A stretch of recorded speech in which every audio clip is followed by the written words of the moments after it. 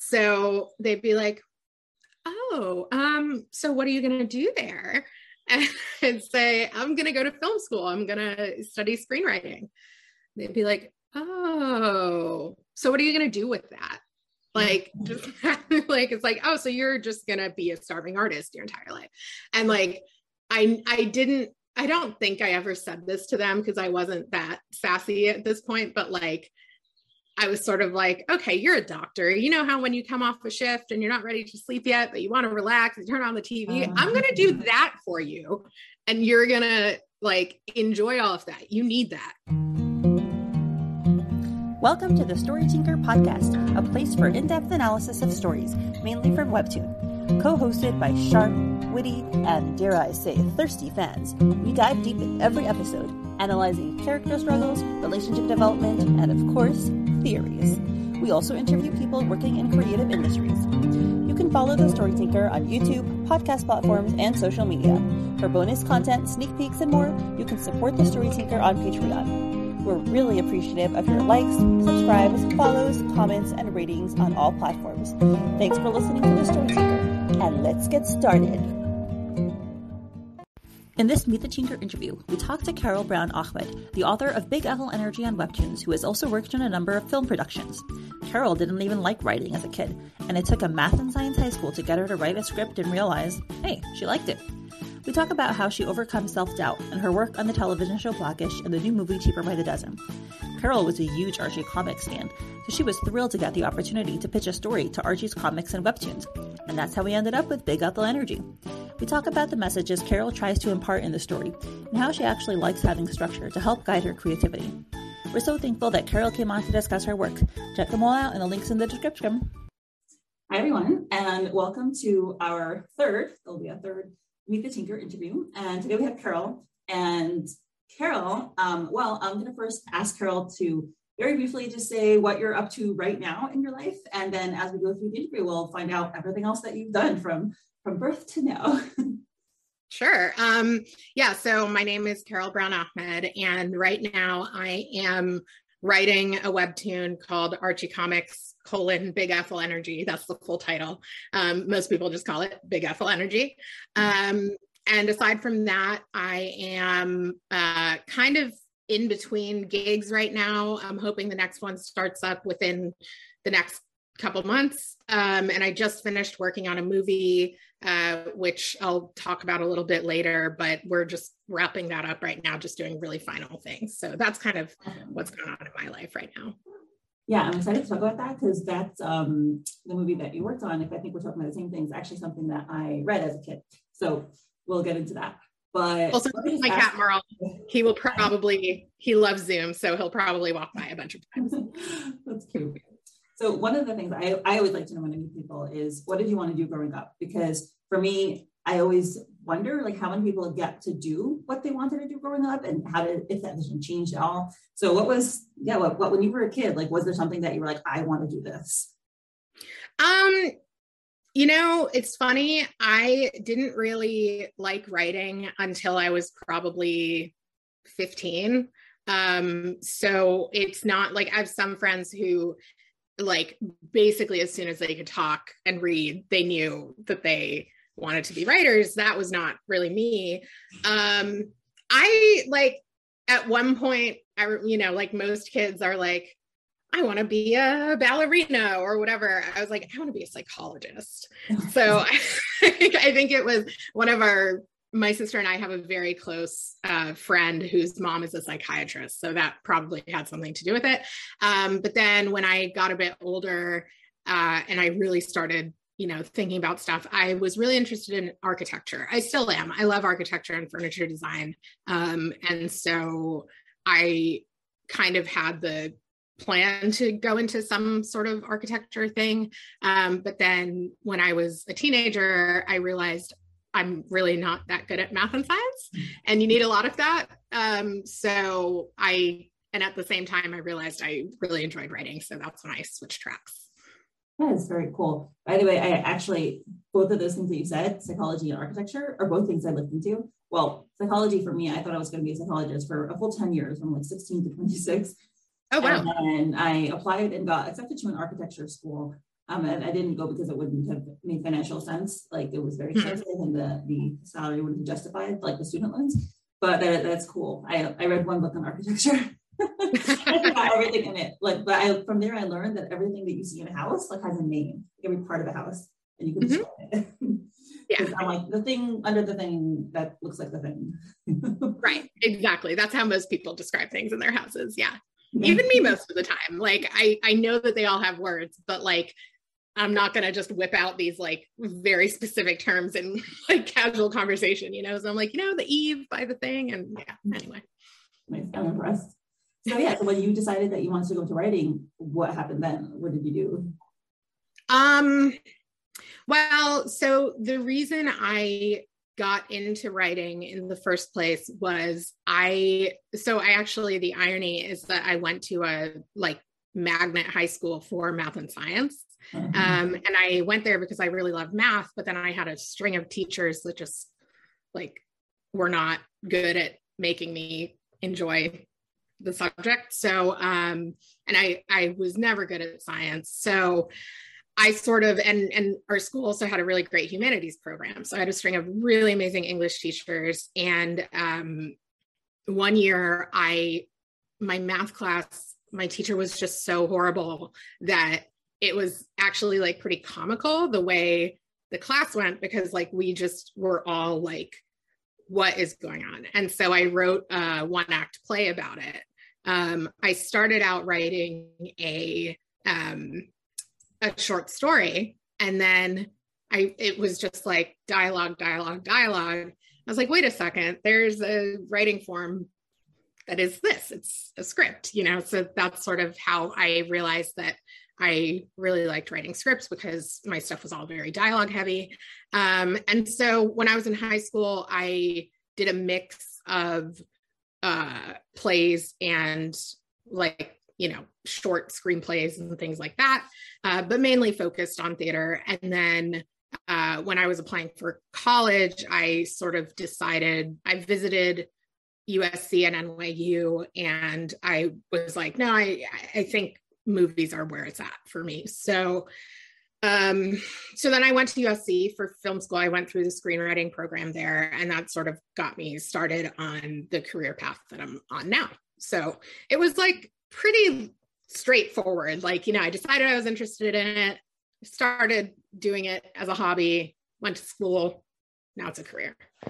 Cool. So was there any conflict along the way? Did you ever get any pushback from family or friends who were like, oh, there's so many people trying to make it in that field, you'll never make it, don't do it?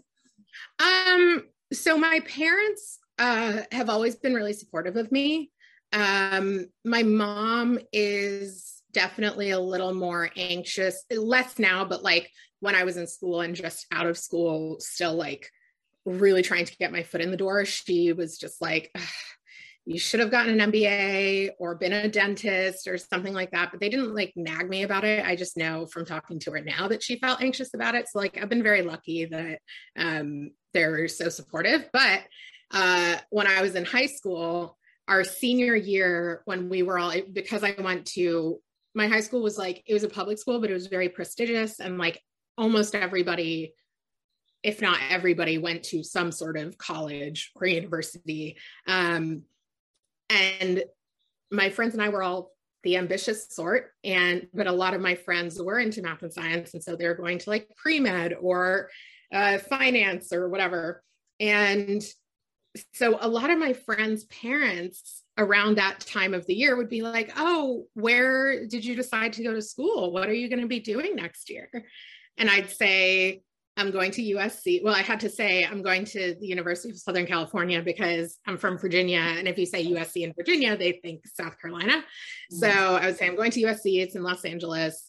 And they're like, oh, because to them, the only acceptable schools on the West Coast are Stanford and Berkeley and Caltech. So yeah, so they'd be like, oh, so what are you going to do there? And say, I'm going to go to film school. I'm going to study screenwriting. They'd be like, oh, so what are you going to do with that? Like, just like, it's like, oh, so you're just going to be a starving artist your entire life. And like, I didn't I don't think I ever said this to them because I wasn't that sassy at this point, but like, I was sort of like, okay, you're a doctor. You know how when you come off a shift and you're not ready to sleep yet, but you want to relax and turn on the TV, I'm going to do that for you. And you're going to like enjoy all of that. You need that, you know? But yeah, so that was really the only like sort of pushback or doubt that I ever really got. I mean, mainly it was mostly self-doubt. Like I said, my parents were pretty supportive. So for me, it was just like, can I really do this? Is this really going to happen for me? Things like that. And I still feel that way sometimes, but I'm definitely closer to my goals now. So I guess I'd love to hear more about that, because I know that's something I struggle with. oddly enough, because most of my life I've been very, very confident. But lately, for various reasons, I do struggle with that, because I wonder, will I ever get to do the creative things I want to do? So I'd love to hear more about like what you felt and how you overcame that, if you did. And you said you still feel it sometimes, but yeah, I'd love to hear more about that. Yeah. So when I applied to film school, I had no idea what likelihood I had of getting in. It was kind of a shot in the dark because I knew nothing about the film industry at that point. I knew that I loved watching movies and that I really understood story structure, but beyond that, beyond being able to write my own stuff, I had no idea about the industry or film school or anything. So it was, I wouldn't say it was a surprise when I got in, because I was aware that I was a good writer, but it was like a very pleasant, somewhat surprise, to be like, oh, I actually I had no idea before. I just thought I might be good. And now I actually somebody's confirmed it, So there was that. But then when I actually right before I went to school, I was like, oh my God, what if the only good thing I'll ever write was that application? And I'm going to go there and just not have any more stories, and I'm going to fail. And that was really heavy anxiety for me leading up to starting film school. And then once I was there, I was like, oh wait, no, I have things to write. It's fine. And I mean, it helps that, you have teachers who are helping you sort of foster your storytelling skills. And honestly, a lot of film school it's not really about, sorry, my cat's rearranging his litter box right now. I don't hear it, don't worry. Great. Okay. So a lot of film school is just, at least for writers, is it's kind of like therapy. You learn how to take criticism. You learn how to set some sort of discipline for yourself. And it's, the idea that you can't really create talent in somebody, you can foster it, but they picked us because they knew that we had what it took creatively. So a lot of film school was just learning how to actually sit down and write, and how to formulate those ideas from a tiny little bit moving into something larger, and dealing with that sort of self-doubt, and worrying about, and I like I said, I still feel it sometimes. For instance, over the course of the pandemic, I think the pandemic itself has been hard on everyone, and for me that has manifested somewhat creatively. And in addition, I have depression and anxiety, and in the past year and a half, the depression in particular has kind of flared up. And so that hasn't been helpful when it comes to thinking of story ideas and moving forward with them. Luckily, now I have an idea that I'm feeling pretty confident about, and I'm actually getting back into writing something, which feels really good, because it's been really weird not to be working. Usually before 2 years ago, at any point, if you had asked me what I was working on, I'd be writing something. But I think the other thing about the past year is, one, I've been writing the webtoon, and two, I've had a pretty demanding job aside from the webtoon. So, it's not just pandemic and depression, it's also just time. But but the webtoon has been nice because it's really sort of pushed me to produce something every week, and churn out something. And it's like, it's definitely not always perfect, but I always have something to turn in, and that feels really good, despite the fact that I'm not being as productive with my other, my personal portfolio. Sorry, that was a very long and rambling answer. I hope that, great. I'm fascinated. I'm really enjoying this. So before we get to the webtoon, I'd love to hear what happened before that. Like when you graduated college, what projects did you work on? And, if you can go through them, and let's hear about them. Yeah, sure. So a lot of people, especially people who want to be writers or directors, are encouraged or I should say writers or producers are encouraged at the end of film school to get a job at an agency, because that sort of fast tracks you to where you want to be, because you're meeting so many people that have the power to put you on a staff or buy your script or whatever. But those jobs are also really abusive. And I knew that I didn't want to be in that environment because it was really unhealthy. And also, everyone I knew that took a job there, they just stopped writing because they didn't have time. They didn't have energy. They were being yelled at 12 hours a day. So I took a job. Actually, agencies, were they, when you say stop writing, meaning stop writing on their own projects because they're working on other people's? They weren't working. They were assistants to agents. And so they're doing a lot of just scheduling calls, emails, also reading other people's work and giving notes and things like that. But it's a very demanding job for not a lot of money, not a lot of it's not a good environment. And I was like, I can't stop writing. That's not going to be good for my career. So I took a job at USC, where I was, I just graduated. It was a job in a different department, and it was nice because it was also in the film school and it was in a producing program. So I actually learned sort of by osmosis, just being around it, a lot about producing. And then at the same time, the hours were good enough that I was able to work on my own stuff, nights and weekends. So I was there for 3.5 years. And in the middle of that time, I traveled to Taiwan just to visit a friend. And he happened to be in development on his first feature film. And so he and the director, he was producing it, they were like, hey, you're a writer. Could you look over our outline of our story and just let us know what you think feedback wise? And I read the outline and I was like, oh, this is totally up my alley story wise. Like, this is the kind of stuff that I really enjoy writing. And so we decided that I would write the script for them. And it was interesting because that project, actually, they shot it in Chinese and Taiwanese. So I don't speak those languages. I wrote it in English, and then I worked with a translator, which was cool. And that's definitely not something most writers ever have to do.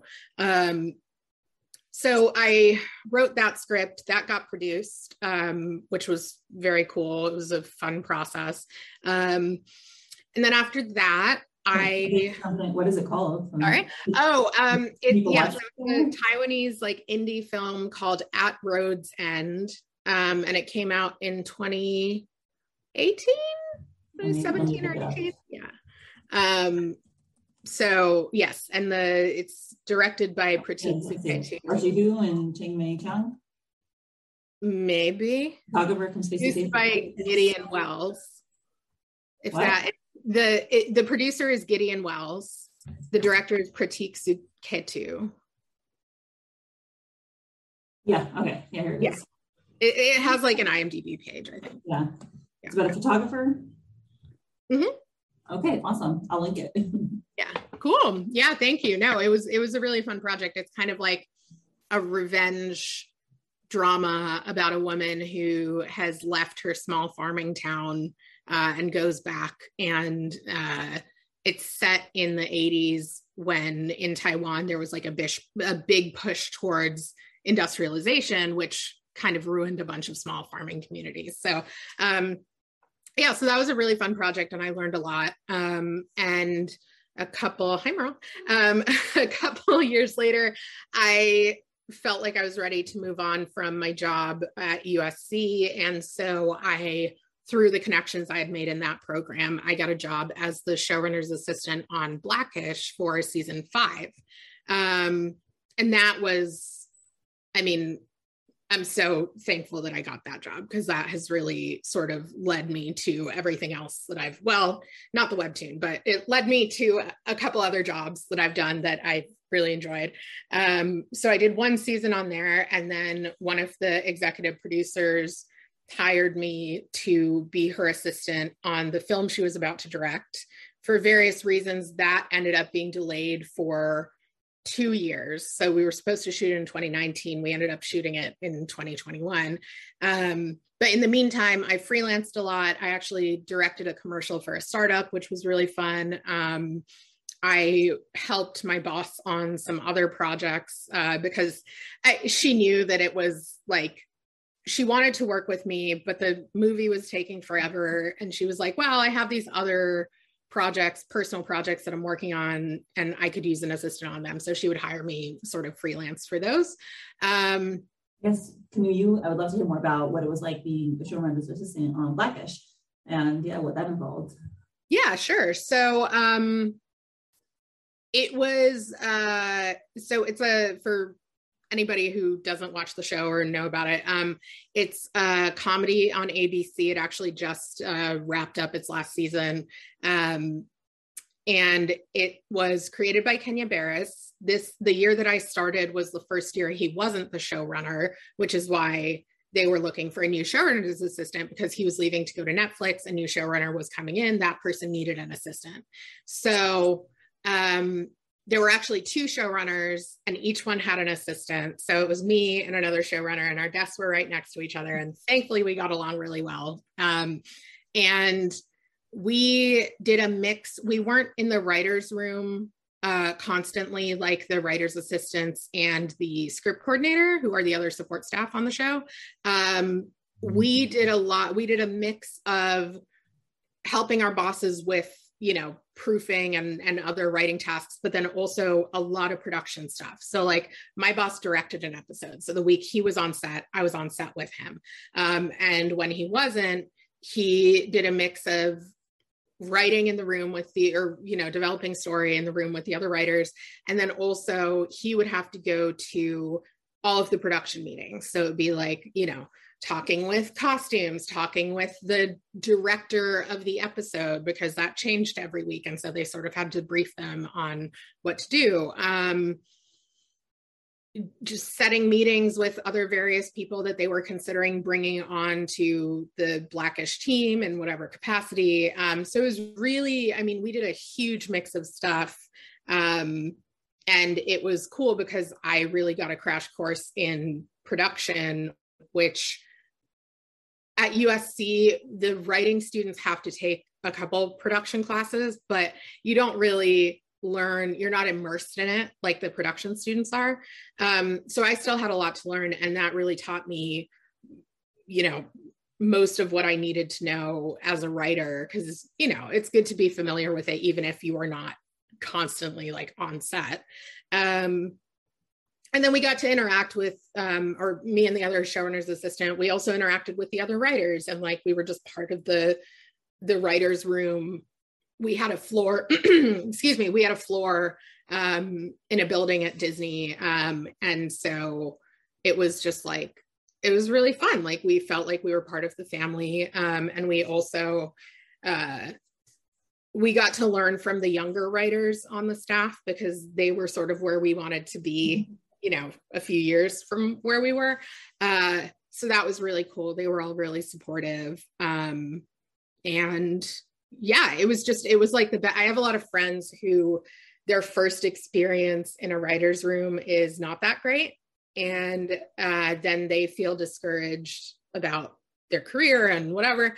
I was really lucky that it was a super like just friendly group of people, really diverse too. It was like 50-50 men and women. It was people of different races. I coming from an office where I was the one person under 45 and the one non-white person. Oh, and the only woman. Like it was so like, it was a small office. It was 4 of us. It was 3 men, all middle-aged or older, all white. Like most of the time it was fine, but sometimes I just it was occasionally very exhausting.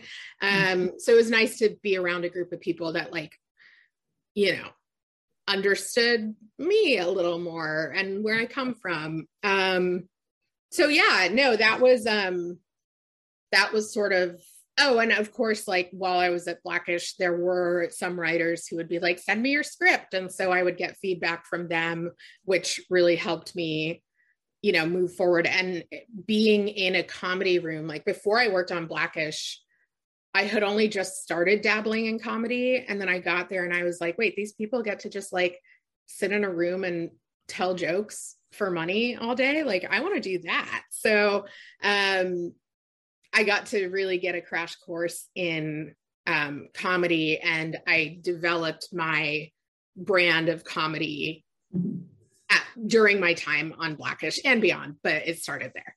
That's cool. I'm just laughing at that because I'll tell you a funny story. When I was my early 20s and I was in school, I asked my friends, like, what do you look for in a guy? And one of the first things they always said was the sense of humor. And I was like, sense of humor? I was like, why? Who cares? And then I met my husband, and my husband happens to be extremely funny. But alas, I do not appreciate his sense of humor. He has a very dark sense of humor. He likes to make very morbid jokes. And I'm like, it's not funny to joke about other people's pain, you know? Anyway, so here's the irony. I have no sense of humor. I have a very funny husband. And when you're talking about like being in a comedy room, I was like, oh, I would suck at that. I'm not funny at all. I mean, you know, you say that, but I think a lot of people have a lot more humor in them than they realize. And it just comes out in different ways. Like, I don't consider myself a very funny person, just like in conversation, but then it's like in my writing, I can write a really good joke, you know? So whereas there are some people who like, they can do stand-up and they can perform. But then if they're writing like narrative, it doesn't come out as well. And then there are some people who are just blessed and can do all of it and are hilarious. And I'm like, oh, I hate you, but also keep talking because you're really funny. I guess you're right. I do like when I do write, it is a sense of humor. Like it's kind of like subtle cleverness where you're like, oh yeah. You know, like kind of a little bit poking fun and seeing things in like a new light that is funny, a little sarcastic. So that I do have. But yeah, that's cool. So yeah, so tell me about the movie that you were an assistant to the director. And I'm excited to talk about it because I read that book, but I'll let you talk about it first. Sure. Yeah. So I was the assistant to the director of the upcoming Disney Plus film Cheaper by the Dozen, which is a remake of a remake of a remake, I think. There's been 2 or 3 other versions. I remember when I was a teenager, one of them came out with the guy from Superman, because I used to watch Smallville. It was a Superman. Oh, was he in it? I haven't seen that movie in so long. I just think of it as the Steve Martin one. But I don't even remember because I didn't watch it. I just remember he was in it. But Cheaper by the Dozen is something that I read a lot as a kid. So it was just funny that I never watched the film, but I did read it a lot. It was a really great book. It's funny, and the father was just hilarious, and I love that. Like, you know. Anyway, so yeah, I'm curious how the movie interpretation went. Yeah, well, and it's based on a true story. I don't know if you knew that, but it's kind of cool. But so yeah, this iteration was written by Kenya Barris and Jenny Henry, who is a writer who's worked on Blackish and Grownish, and she's a good friend of Kenya's. And so if you know anything about Kenya Barris, you know his writing is like he brings on diverse characters. It's a lot about like the Black experience and the non-white experience. And so for his version, it became a blended family.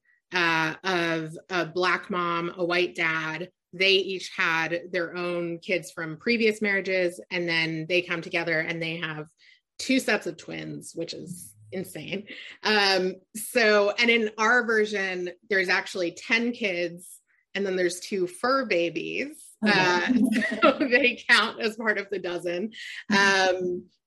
But yeah, so it was a little different from the past ones. I think Kenya probably steered away from, one set of parents having 12 kids, because like that just really doesn't happen that much anymore. I'm from an ultra-Orthodox Jewish background, and yes, over there it's very, very common. My particular community was a little more like, they didn't have 12, but my grandma, that's actually whatever. So she's a Holocaust survivor, and both of her parents' kids were, in the first marriages, almost all of them were killed. So one of her brothers had 15 kids because his parents between them lost 15 kids. So he specifically had 15. So yeah, in her community, it's very common. I grew up where kids had more like 8 to 10 kids, but yeah, 12 is also normal. So yeah. Yeah, no, I mean, like my mom is one of 10 kids, and then she actually has 4 half siblings as well. She's from a very Muslim community, but it, like, even now in that community, I think it's less common. But yeah, I mean, it's interesting to hear that, because like in the secular part of America, like you think, oh yeah, people don't have, but then it's like Irish Catholic and Orthodox Jews, and it definitely differs. I'm like, now I'm thinking, how would Cheaper by the Dozen look if it were about an Orthodox Jewish family? That would be interesting. Matching outfits. Where I'm from, people are very into matching outfits. Like all the kids will have the same outfit, like sometimes different variations of the same outfit. But it's really cute because you walk around and you're like, oh, these kids all belong to that family. Wow. All wearing like blue and green or whatever. I think of that with like twins, like the youngest set of twins in the Cheaper family always have coordinating. They're not ever exactly matching, but it's like they're always somewhat coordinating. But then something that was really fun with production was Gail, the director, my boss's name is Gail Lerner, by the way. I don't know if I said that. She wanted each of the kids to have their own very distinct sense of style. So, and Kenya is the things that he cares really, he cares really deeply about every aspect of his stories, which is why he's such a successful producer. But 2 things that he's especially passionate about are fashion and music. And so he and Gail really wanted to make sure that each character had their own distinct sense of style, and they worked with a couple of different costume designers to achieve those looks, which was like, it was a really cool process to watch them sort of go through and like pull the looks and things like that. That is cool. I'm not like super into fashion myself at all, but I know that whenever my mom, bless her heart, she'll always go shopping and she'll always bring me something. She's like, oh, Mindy, like, I love this. This is perfect. And I'm like, Ima, she's Israeli. I'm like, Ima, this is something that you like. Like, this is your style. Like, oh, my mom does the same. Yeah, she's like, oh, I thought of you. And like, my sister and I sort of had to, after a while, be like, Mom, we love you, but like, you need to stop getting us stuff, because it's never stuff that we like. It's like once in a blue moon, she'll find something that's like perfect, but then every other time it's like, no, this is something you want to wear. It's not something we want to wear, But yeah. Mm-hmm. Yeah. So I guess, how long was the process of working on the movie? And was it like, I'm curious about like the day-to-day aspect of working on it. Was it like 9 to 5? Is it longer hours? Like how many days? How long? Yeah, so it really depended on what part of the process we were in. My contract was for about a year, and I was on from pre-production through post-production. So that gives you a sense of roughly how long it took to do pre-production, production, and post-production. So prep was a few months at the start of last year. I think it was like 2 months. And that was doing things like discussing wardrobe and designing the sets and things like that. And then production was 11 weeks roughly. And during prep, my schedule was hours wise, it was fine. In terms of what happened during those hours, it was very packed. So we very rarely went longer than like 6 or 7 p.m. Like I would get to work at 9:30. No, maybe a little earlier. My boss likes doing stuff early. So like 8:39, and then we'd be there until 6:30 or 7. She has a husband and a kid, so like she wanted to be home for them. So but during the day we would be, I mean, like there would be days where we would meet with 5 different departments back to back, just because there's so many decisions that my boss needed to make. And so I was scheduling all of those meetings. I was taking notes. I was coordinating all of the information that she needed for those. So it was busy in a way, but it was more like there was just a lot packed into the normal working hours. And then when my schedule got crazy, it was when we started production, because production is, I don't know if you heard about the strike that was possibly going to happen at the end of 2021, but basically the IATSE, which is the big film and theater union, they were like, among other things, one of their chief concerns was the hours, which is just crazy, and turnaround time, which means the time between days of shooting was too short. It was unsafe. So our set was pretty healthy in terms of that. We weren't shooting crazy hours, and a big part of that was because we had so many kids on set. And with kids, you can only shoot a certain number of hours a day, depending on their age. So we were limited by that. And then it's also, I remember talking with some people on set, and they were like, oh yeah, I stay away from like horror movies because all at night. it's a lot of night shoots. Yeah. And you're working from like 5 p.m. to 5 a.m. or whatever, you know? So this movie is a comedy. Most of it was set during the day, you know? So we did have a lot of locations. So it was like almost 50-50 location and not location. And all of the location was in LA, thankfully. Nothing was more than an hour and a half drive maybe, which is very unusual, and we were very lucky. And our stages were at Paramount, which is in the middle of Hollywood. So we didn't have to, initially the movie was going to be shot in like Atlanta or Vancouver, something like that. But then we like won there's like a lottery process for which productions get to shoot at studios in Los Angeles. So we won that. So we got to stay, which was very convenient. I see it's very competitive to get those. It is, yeah, because there's just not a lot of space. So it, you know, luckily we didn't have to travel anywhere. But like the location days, you know, you would get off work and then you would have to drive an hour and a half back home. So I would say I was waking up probably at like between 5:30 and 6:30 most days during production. A little later when we were on set at Paramount, because I live closer to there.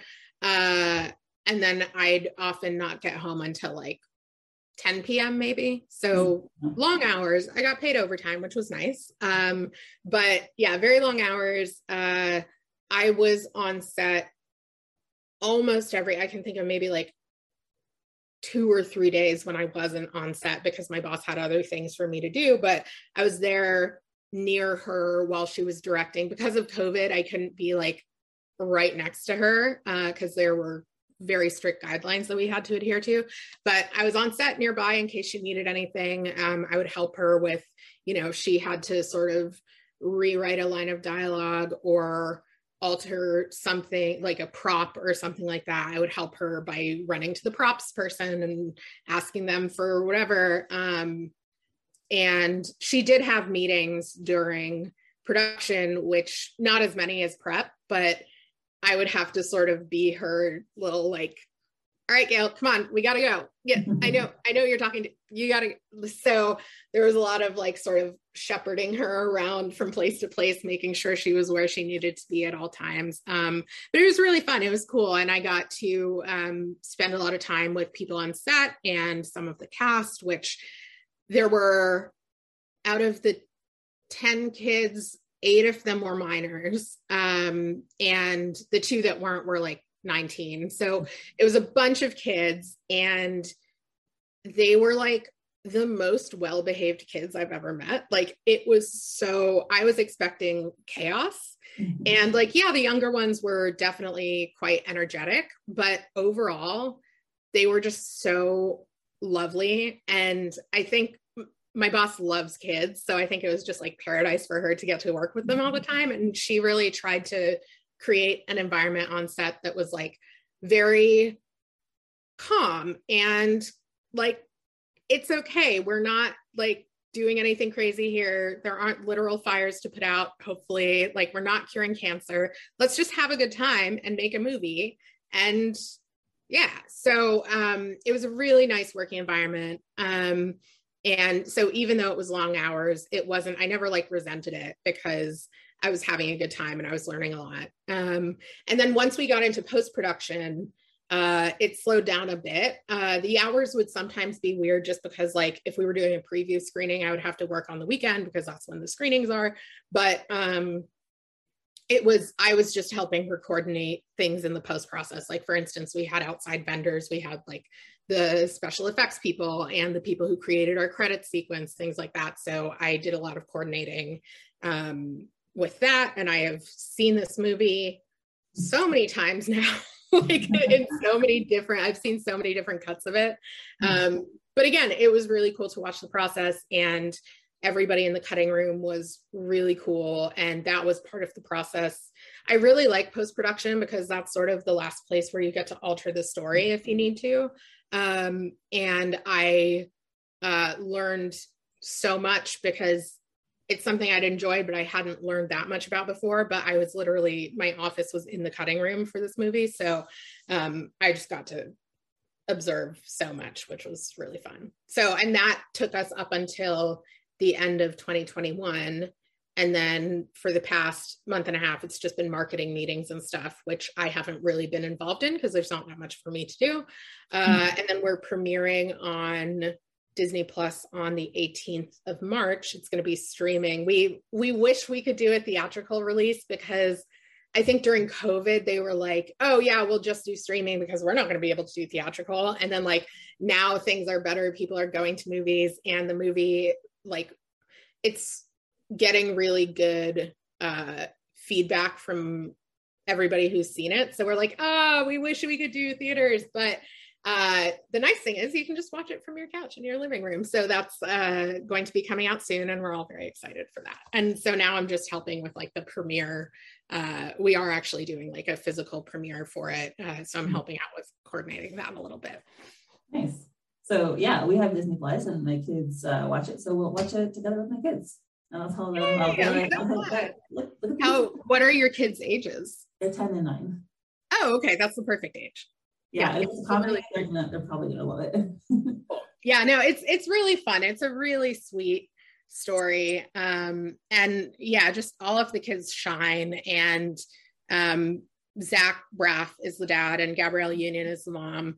And they're just both so lovely as well. Like everybody that was cast they just did a really great job. So, I mean, obviously I'm biased, but it was so fun to make. And so I hope people have fun watching it too. Yeah, I'm looking forward.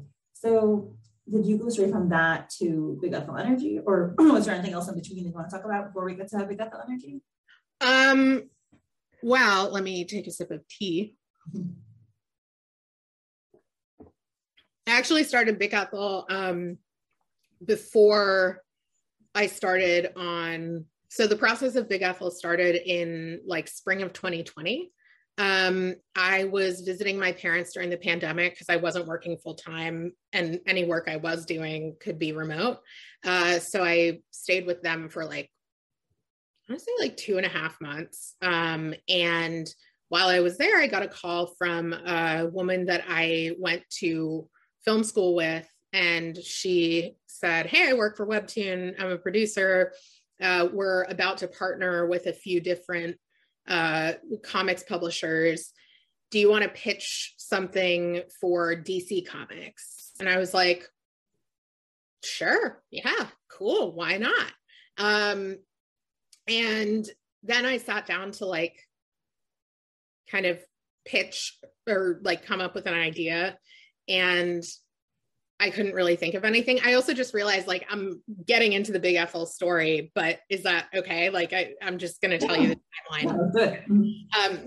But yes, to answer your question, Big Ethel started before Cheaper, and I was working on it. It's like my weekends for the past year have been Big Ethel, and my weekdays have been Cheaper. That's sort of how it's gone. But anyway, so I sat down to like come up with a pitch because, of course, if my friend says pitch something for DC and Webtoon, like you're going to say yes, right? But did you read Webtoons before you started doing this? I didn't even know what Webtoon was. I was very, I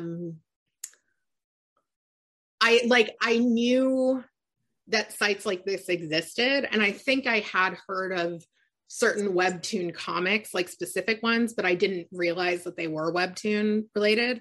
And then once I got into it, I was like, oh, this is the thing that people keep talking about that I just like haven't ever looked at, you know? I really don't like spending a lot of time on my phone. So I think that's probably part of it. But I'm very impressed. Yeah. I'm trying to keep track of my like social media habits. Yeah, I mean, I definitely find myself sometimes getting more into it. Like now with Big Ethel, like trying to promote it, I spend much more time on Instagram, which like, yeah, it's good for me and for the series, but I also just, I really don't like being on my phone. I don't know why. I'd rather just not, you know? So I think that's why there's a lot of apps that like my friends talk about that I just don't really, or it's like I've heard of them, but I've never used them. I'm just, I'd rather like watch TV or read a book or play with my cat or whatever.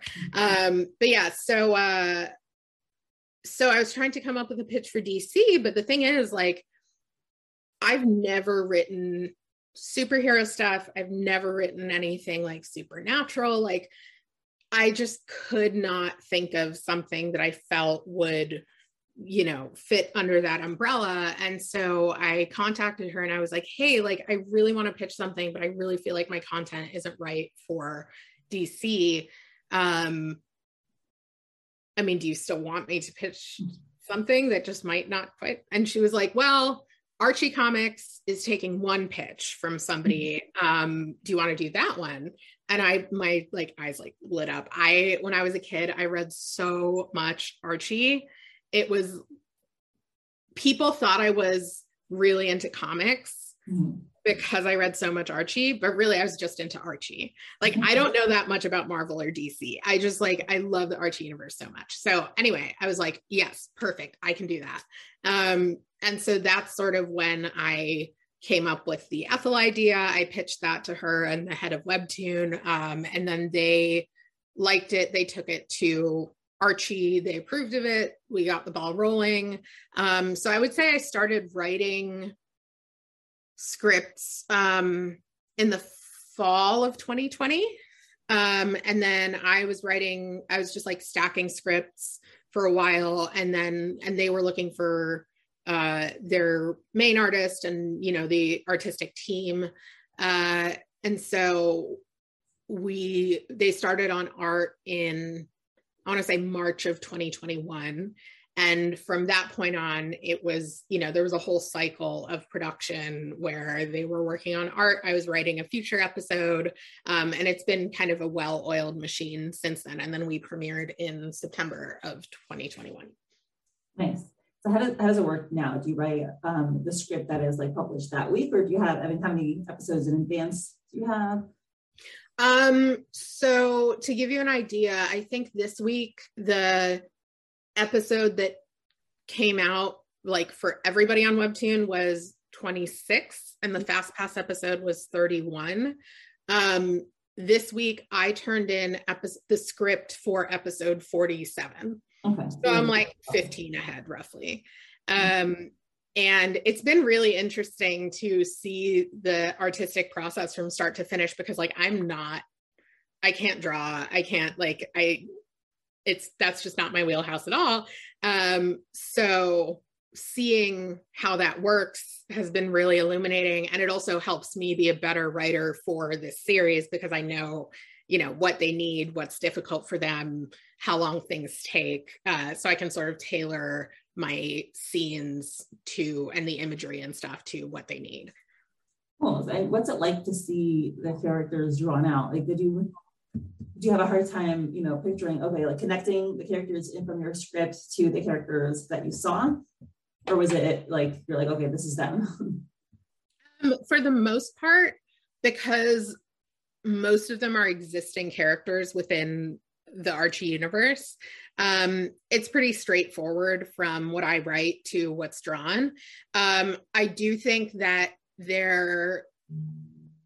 Siobhan is our artist, and her style is definitely quite different from most of the art in the Archie universe. So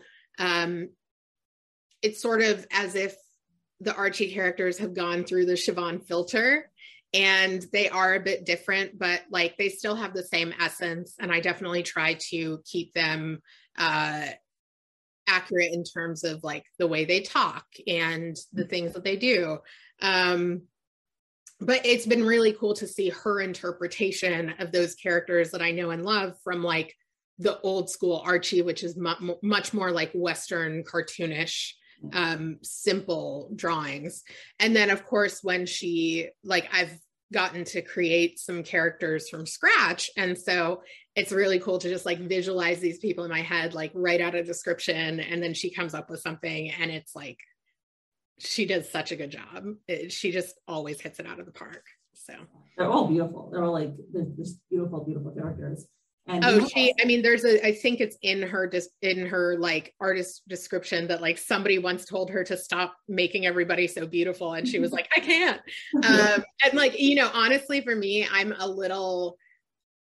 would like slightly more realism in the art. Like I would love, because it talks about body image and things like that. Like I really would love to see a bit more body diversity, a bit less like just airbrushed, but I also have learned and realized that like comics, this is how comics work. Like they're impressionistic. It's not going to be like a realism situation. I mean, there are comics that are like that, but in this case, because this is like sort of a feel good, just like cute story, the art that she does it's really perfect for the story, I think. I remember I told you before we started that it always calms me down. I just realized, I think why, the color palette that she uses, always just has very soothing colors. Like the Archie comics, yeah, I'm not an artist, but so let's see how well I can describe it. But the original Archie comics are like very, like the primary colors, they're very bright. And she uses, I don't know, like muted colors, like orange and purple and green, and like they're just like the soothing versions of colors is my very eloquent explanation. Totally. Yeah, no, I definitely feel the same way. And in that way, that's actually, I think, one of the things that made it feel more contemporary and connected to reality in a way than the really bright primary color palette of old school Archie. So that change I thought was like really perfect for a story that's a bit more like serialized and goes deeper into the emotions and isn't just like wham bam joke blah blah blah, like which is what old school Archie, like they're very short little comics that are sort of fun and jokey, but there isn't a lot of character development. So yeah. I actually, Archie comics was also probably the only comics I read as a kid too. I read that, and I read Magical Pokemon Journeys, which I don't know, I don't think it's a comic, I guess. It was probably manga or something. But yeah, I bet my neighbor across the street used to get them. So whenever I would go to her house, I would just read all of them. Nice. So you were saying before about like the messages about body image treatment. So I've noticed you have actually a lot of messages in your stories, and sometimes it's like, message of the week kind of feel. So I like it, and I'd love to hear more about your thought process and how you incorporate that into your writing, and whether it's something that you always had in advance or it just comes out naturally. Yeah, so I think it's kind of a mix of both of those. Overall, as a writer, one of my goals is to incorporate or just like have visibility for groups that have been marginalized. Like for me, as a woman, as a Black woman, as a woman from a Muslim family, like as a woman with mental health issues, like there's just so much about me that doesn't fit into boxes, and especially not the boxes that most people fit into or that the media wants us to think most people fit into. It's always been very important for me to show a different perspective than readers might have been exposed to before. And so anything I write, I try to incorporate that. And then in this story in particular, body image seemed like the natural choice because I think body image was the natural choice because Ethel, for a long time in the comics, her nickname was Big Ethel. And in the original Archie comics, it's not about her weight, it's about how tall she is. She's like as tall as the boys. She's very spindly, kind of a beanpole. Doesn't have that womanly figure that Veronica and Betty have.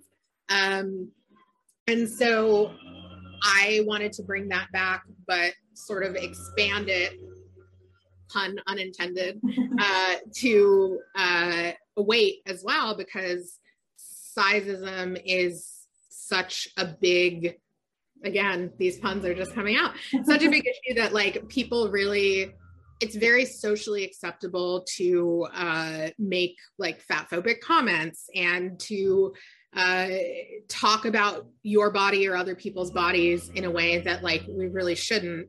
And I think just in the past like 5 to 10 years, it's become slightly more mainstream for people to like be body diversity activists and really speak out about this message, which I really appreciate because you can't see because of Zoom, but I'm 5'9", so I'm fairly tall, and I'm not thin, and I never have been. And there have been times in my life where I've felt less than in some way because of the way I looked. And also, I mean, for me, it didn't help that like I grew up in a pretty white area, and my dad's white, my mom's Black.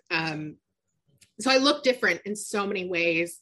And I just, especially because Webtoon is, so many of the readers are young, I really feel a responsibility to tell young people that like, it doesn't, like, you can look however you look and there's nothing wrong with it, because I think I really, like, a lot of the messages that I put into this story are things that I think I really needed to hear when I was younger. And some of them I still need to hear. Like it's been a very therapeutic process, and like you'll keep reading as the episodes come out, and like to me it's very obvious that a lot of the things I'm writing about in it are things that I've been thinking about a lot emotionally myself. But I also know that a lot of women especially think about these things in relationships and with body image and all of these various subjects.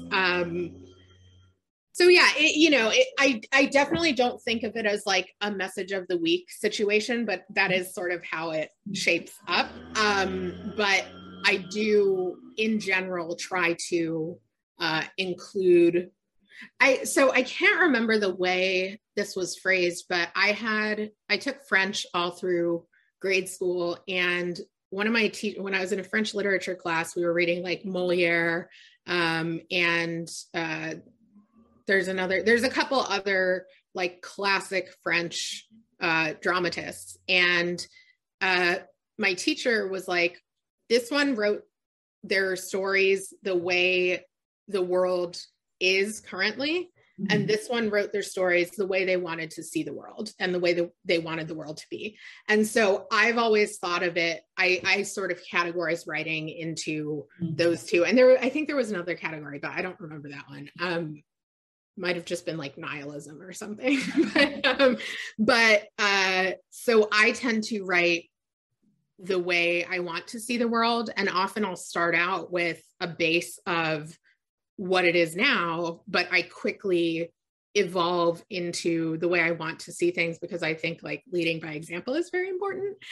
So I do think that in this comic series, my writing does sometimes come off pretty heavy-handed, but another reason that I should say one of the reasons that I don't mind that so much is because growing up reading Archie, even just the stories that were, 6 comic book pages long, a lot of them did have some sort of message that was pretty obvious and straightforward, but it didn't feel preachy. It was just like, this is how you should treat people, or this is what, if you treat people terribly, you might get a comeuppance like Reggie does, or things like that, So I felt like in a comic, it's sort of, that's the format to be slightly more heavy-handed with a message. And especially because Ethel, my goal is it's like a feel-good series. So yeah, I don't mind it that much, but I do think a lot about like, the way I write Ethel in terms of the messages, I definitely wouldn't ever be that obvious with them in my screenwriting, but somehow in the comics, it feels more appropriate. Yeah, I agree with you. I know I've read a couple books on story writing, and one of the things, have you ever read Robert McKee's book, Story? Okay, it's ringing a bell. I haven't been in school in a very long time, but unless it came out recently, I want to say I probably read parts of it for school. Yeah, it was not recent. He came out with another book, Dialogue, more recently, I think, but his first book is, I think, it's been out for a while. So one of the things he writes that made a big impression on me was that when you write a story, you have to trust your reader's intelligence, and in the sense that when they look out at the world, they have different events happening and they assign meaning to the events, and they thread it together into a story that has meaning, like, this is the A, the B, the C part. So he says, don't do it for them, let them do it. So in general, I also think that, but also with the comic, I'm like, it doesn't bother me at all. It's just like, it is very lighthearted and it's nice, Thank you. Yeah. And I also think like, when you're writing for a younger audience too, like you don't have to be quite as subtle with things. And I think that as a teenager, the storylines that weren't quite as subtle were actually the ones that I really picked up on and appreciated, because it was very obvious what they were trying to say. And it was something that I really needed to hear at that time in my life. So the things that I try to include in Ethel are things that I think readers could benefit from hearing, even if they are like very explicitly written out, as opposed to like much more subtly woven in, Right.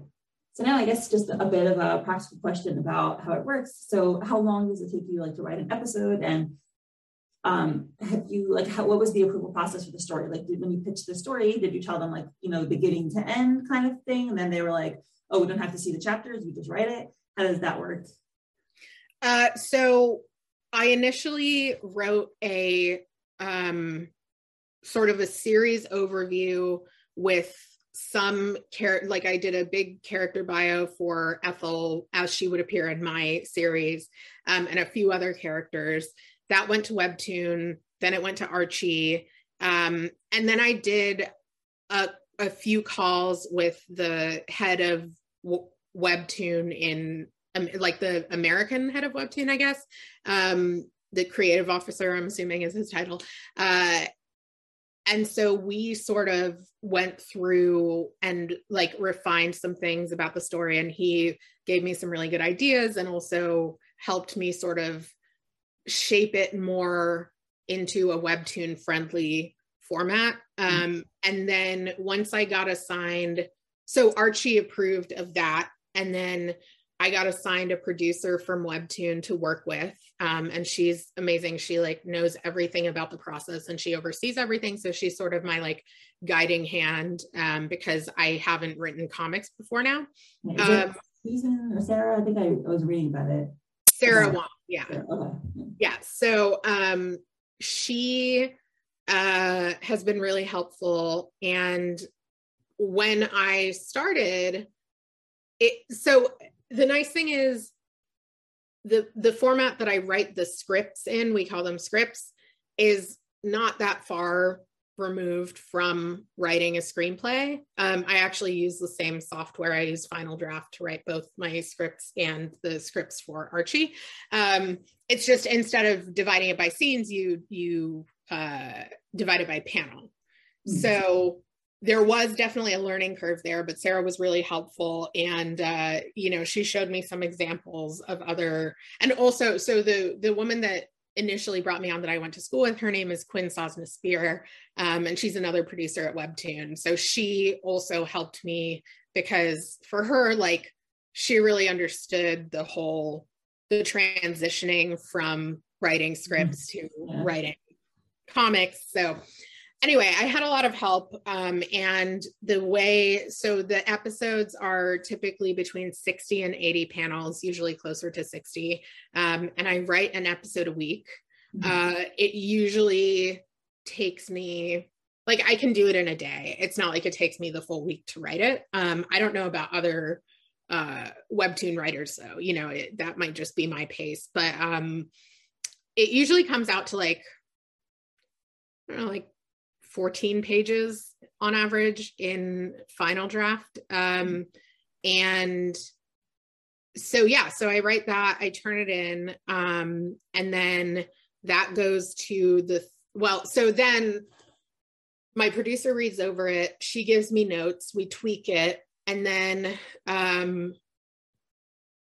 so where the Archie team comes in is at the beginning of the process, before I started writing scripts, I had to write a kind of a series outline, like I mentioned before, and then an expanded series outline or a season outline. And that one, Sarah suggested I broke into quadrants. So we had sort of phase 1, phase 2, phase 3, phase 4. And that was to be the whole season of the series. And so it would be all of the main storylines would be included in that outline. So, you've got your like Ethel, Moose, Seth and Betty in the nursery. I am so pro Moose, by the way. Moose is a doll. He's oh my God, so he's nice. I love him. So all of those were described in the outline. So the Archie team knew where I was taking the story from start to end of the season. Then they gave me their feedback. I tweaked the outline based on their feedback, sent it back, they approved it, and then we got started on scripts. And the way I work is roughly every 10 episodes, I'll do a more detailed outline that goes episode by episode. So there have been some changes from the initial outline plan that we came up with, but like nothing too drastic, because maybe there's been one or two things, but we need to run any big changes by the Archie team.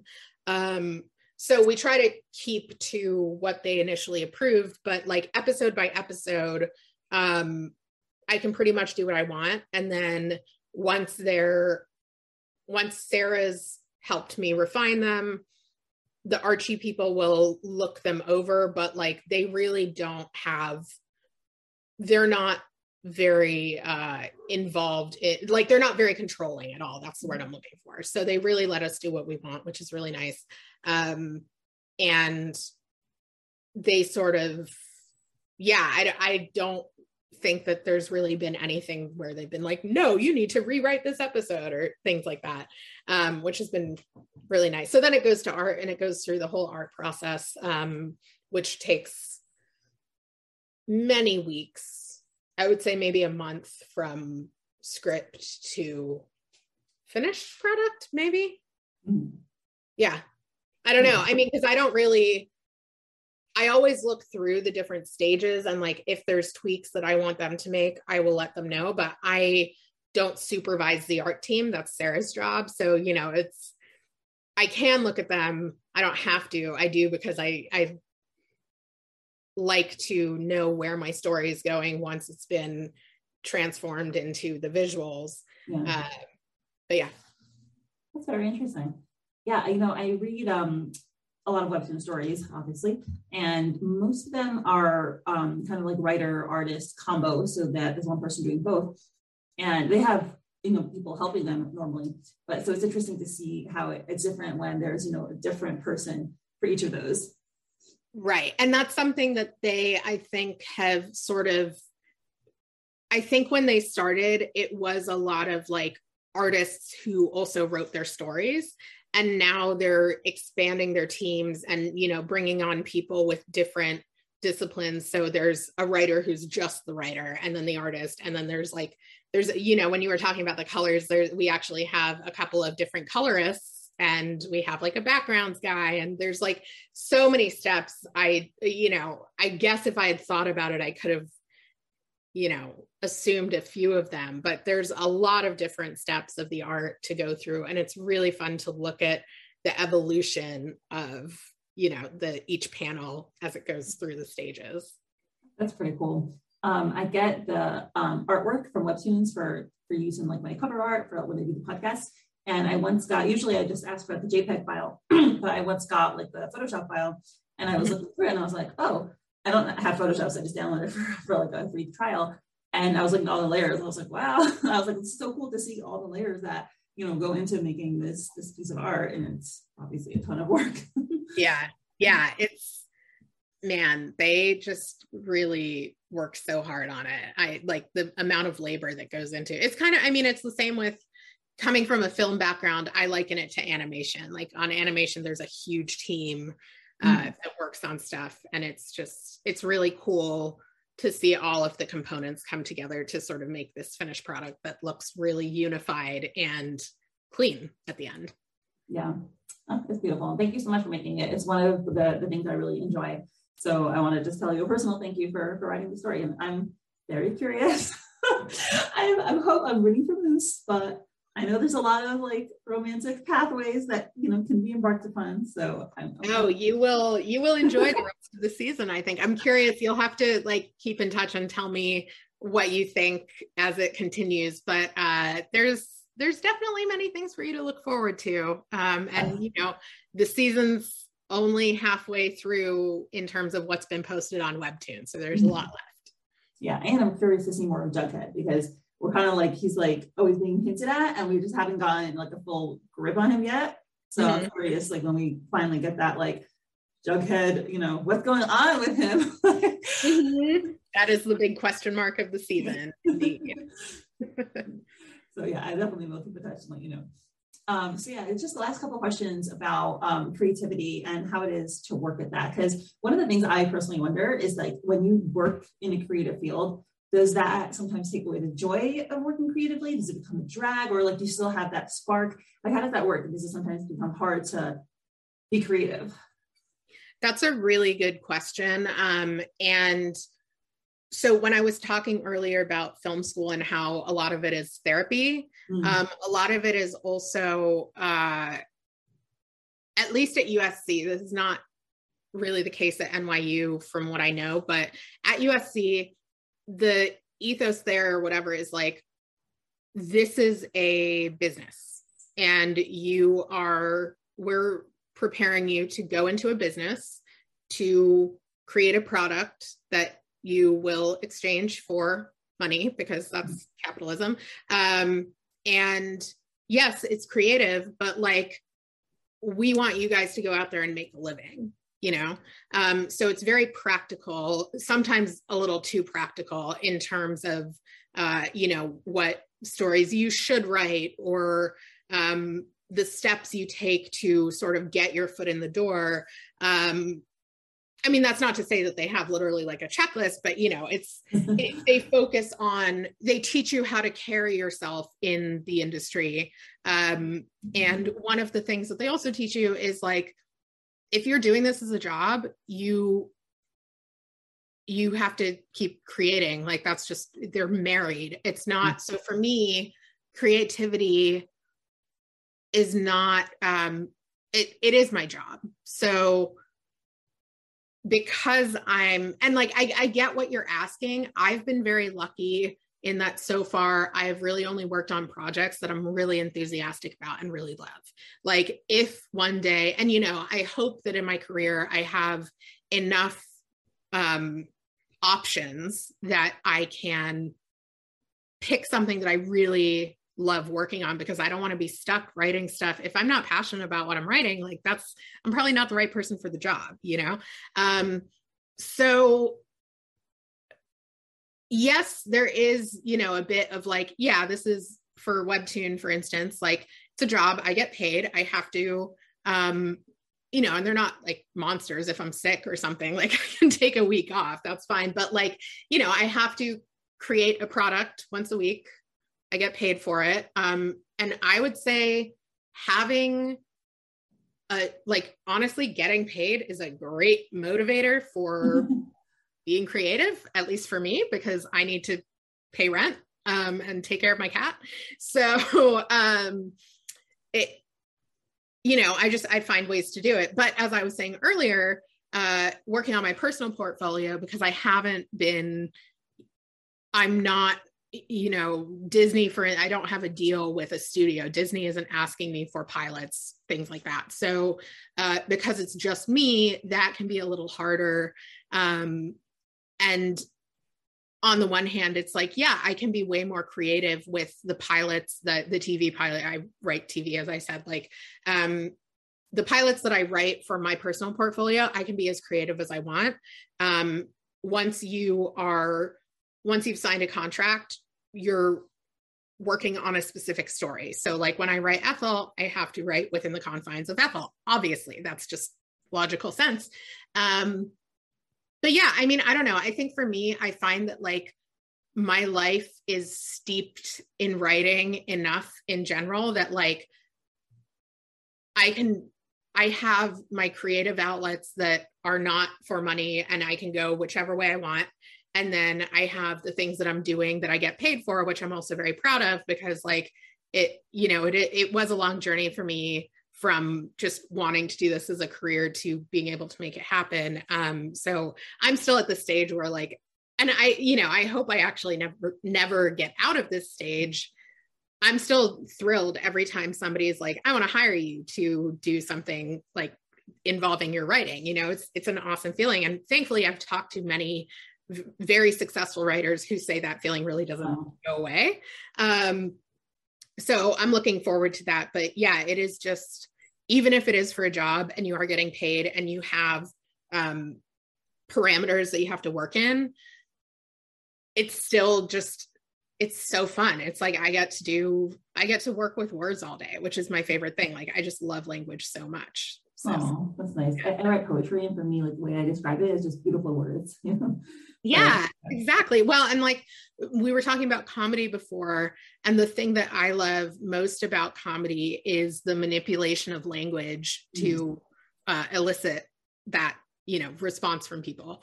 And I love language so much. It's fun. My mom's a reading teacher, so like I've been very aware of language from a very young age, and I don't know, there's something about it that to me is like great.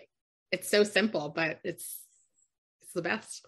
I don't know. It's like, you know, for me, like I feel like I'm rambling, but I'm just like, yeah, like, of course, like, I don't know, just to be able to do that as a career, like that doesn't take away from my creativity.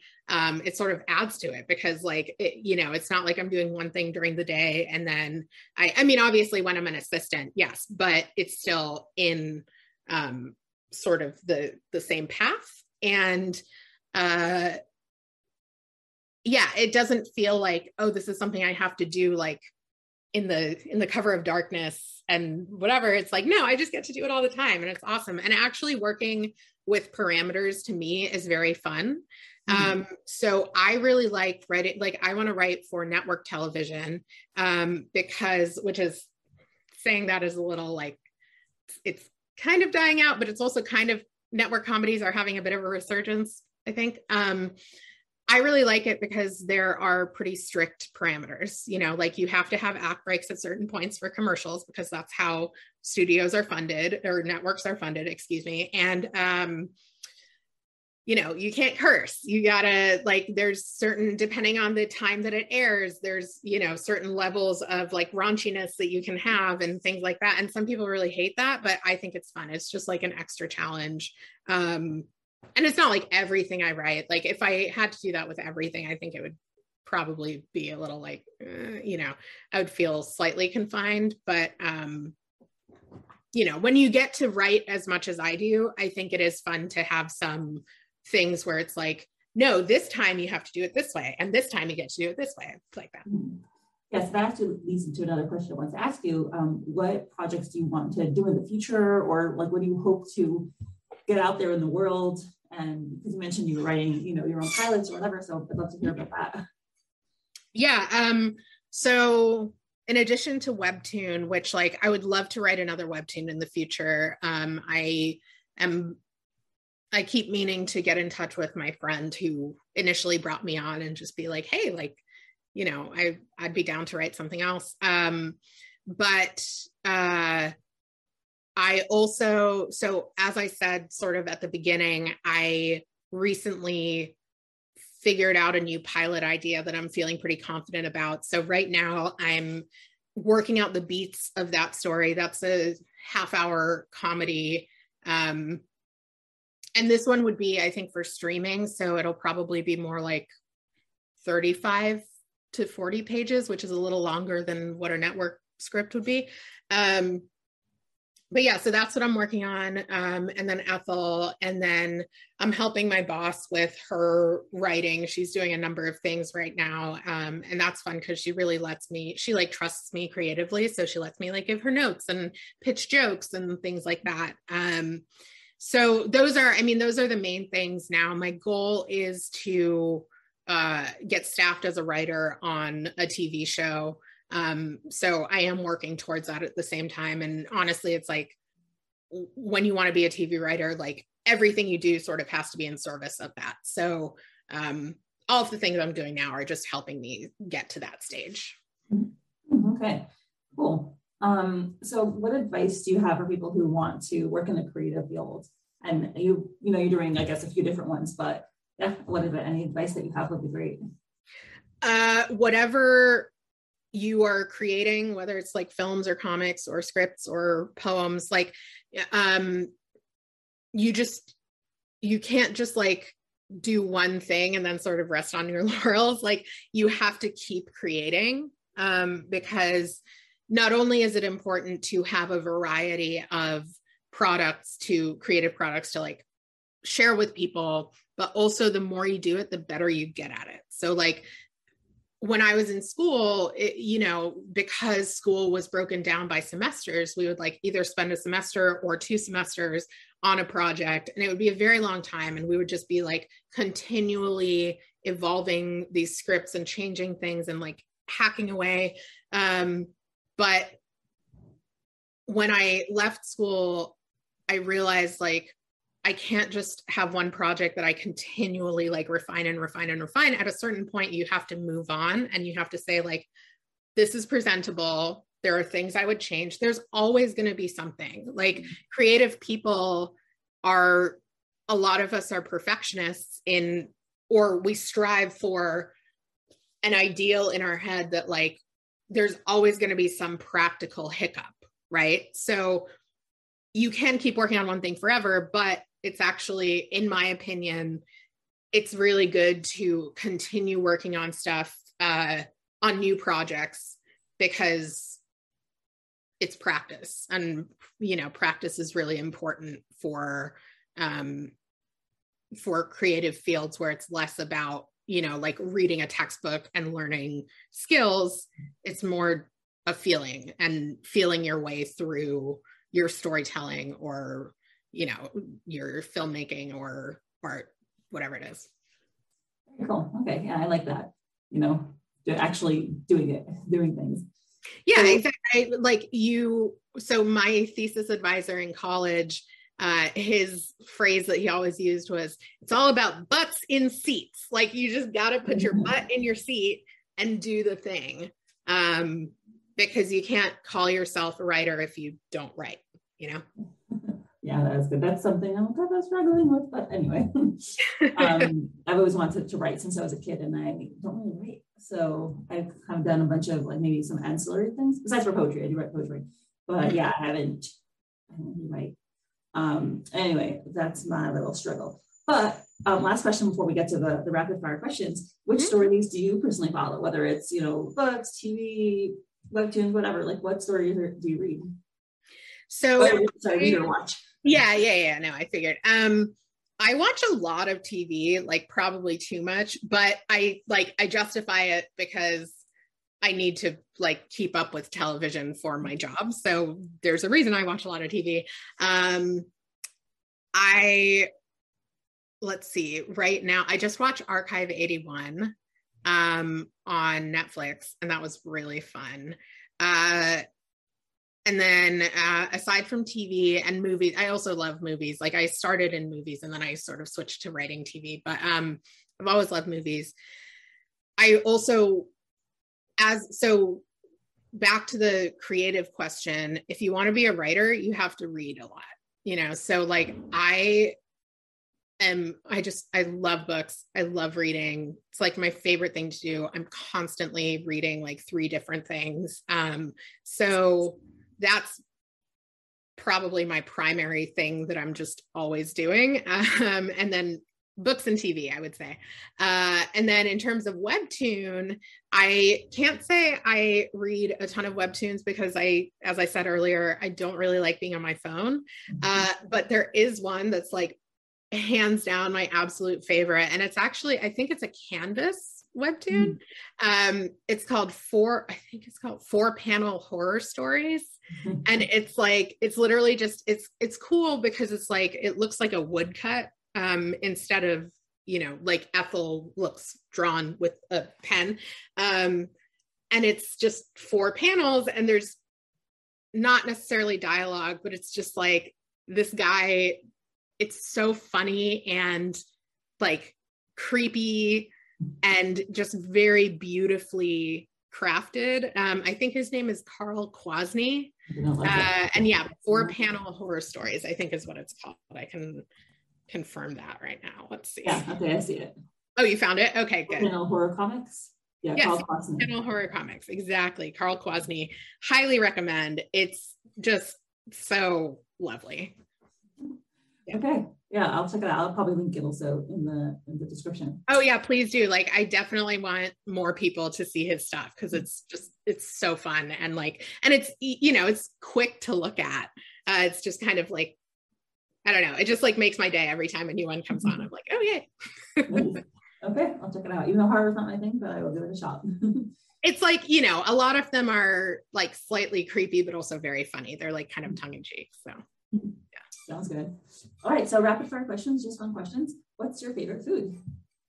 My favorite type of cuisine is probably Vietnamese food.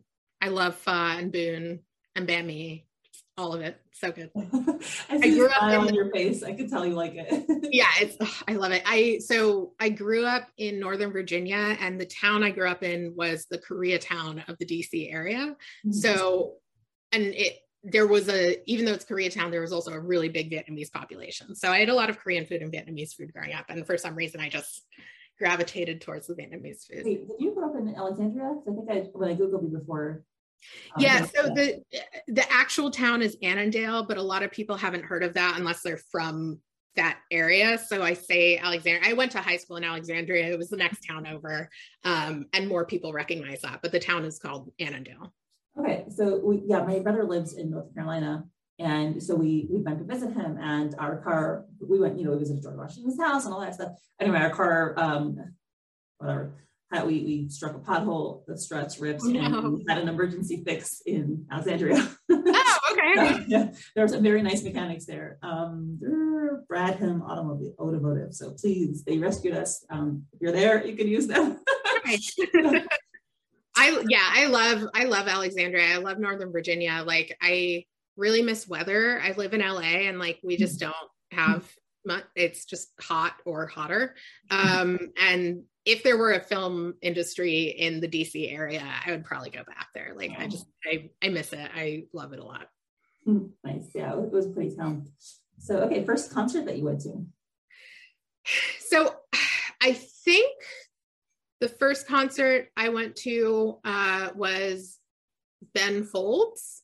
Oh, nice. Yeah, in Virginia, when I was like my sister took me to it. She's older, so you know, a lot of my musical tastes are influenced by her. So she took me to a Ben Folds concert when I was, I don't know, 12 or something. That's sweet. I used to watch the Sing Off, and he was one of the judges there. It's an acapella. Oh, cool. I didn't know that. That's awesome. It. Yeah, and it's not on anymore. In North Carolina, actually. Oh, cool. Yeah. Nice. All right. What book are you reading right this moment? So as I said, I'm usually reading like 3, but the one that I was reading this morning is called Goblin by Josh Malerman. It's really fun. It's sort of like a creepy fantasy-ish set of novellas that are all set in a town called Goblin. And it's very Stephen King-esque so far. I'm only like a third of the way in, but I'm liking it so far. Okay, cool. And most recent song that you listened to? Yesterday, I listened to a song called The Littlest Birds by the Be Good Tanyas, which I hadn't listened to in a very long time, but there was a line from it that was stuck in my head. So I like Googled the line. I was like, what song was that again? And it came up and I listened to it. So yeah. Okay, cool. I haven't heard of it, but I'll check it out. And most recent Google search? I don't know, but it was probably looking up a synonym for a word because I use the thesaurus constantly as a writer. Highly recommend. I mean, don't use words without knowing what they mean, because so when I was in high school, my English teacher told me that a few years back, she had a student who clearly like right-clicked in Word and did word replacement because they were writing something about the Nazi party and it changed to the Nazi festivities. Hilarious. I was like, but yes, I love the thesaurus. It's if you know how to use it, it's wonderful. So I look up synonyms constantly. So probably my last Google search was something of the sort. Yeah, I'm definitely going to go downstairs and tell my husband that story because that's hilarious. Yes, Nazi festivities. I just can't. But yes, I right now I'm not, but I used to tutor writing and English, and I would often tell that story because it's just like, you know, don't use words without knowing what they mean. Yes, or phrases. Yeah. So I guess I have another story. When my husband was in Israel studying, so one of his friends was also American, and this guy, just random guy, like got into an argument with him, and my husband's friend was like, he wanted to tell him, do you want beef in English? So he was like, oh, I thought basal. But the Israeli guy was like confused because it's not an expression in Hebrew. He was like, why are you asking me if I want meat? Like, and then the argument just dissipated. That's really funny. Yeah, things can definitely get lost in translation. That's for sure. Yep.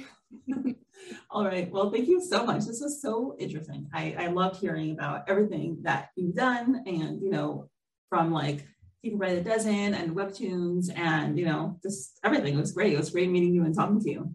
Thank you for having me on. This was really fun. It's really nice to talk about Big Ethel because I just love the project so much. It's been really fun to create. Yeah, awesome. And yeah, I will message you when things start going haywire in the story. Yes, please let me know what you think. Yep. Awesome. Thank you so much. And have a great day. Yep. You too. Take care. Right. Thanks. Bye.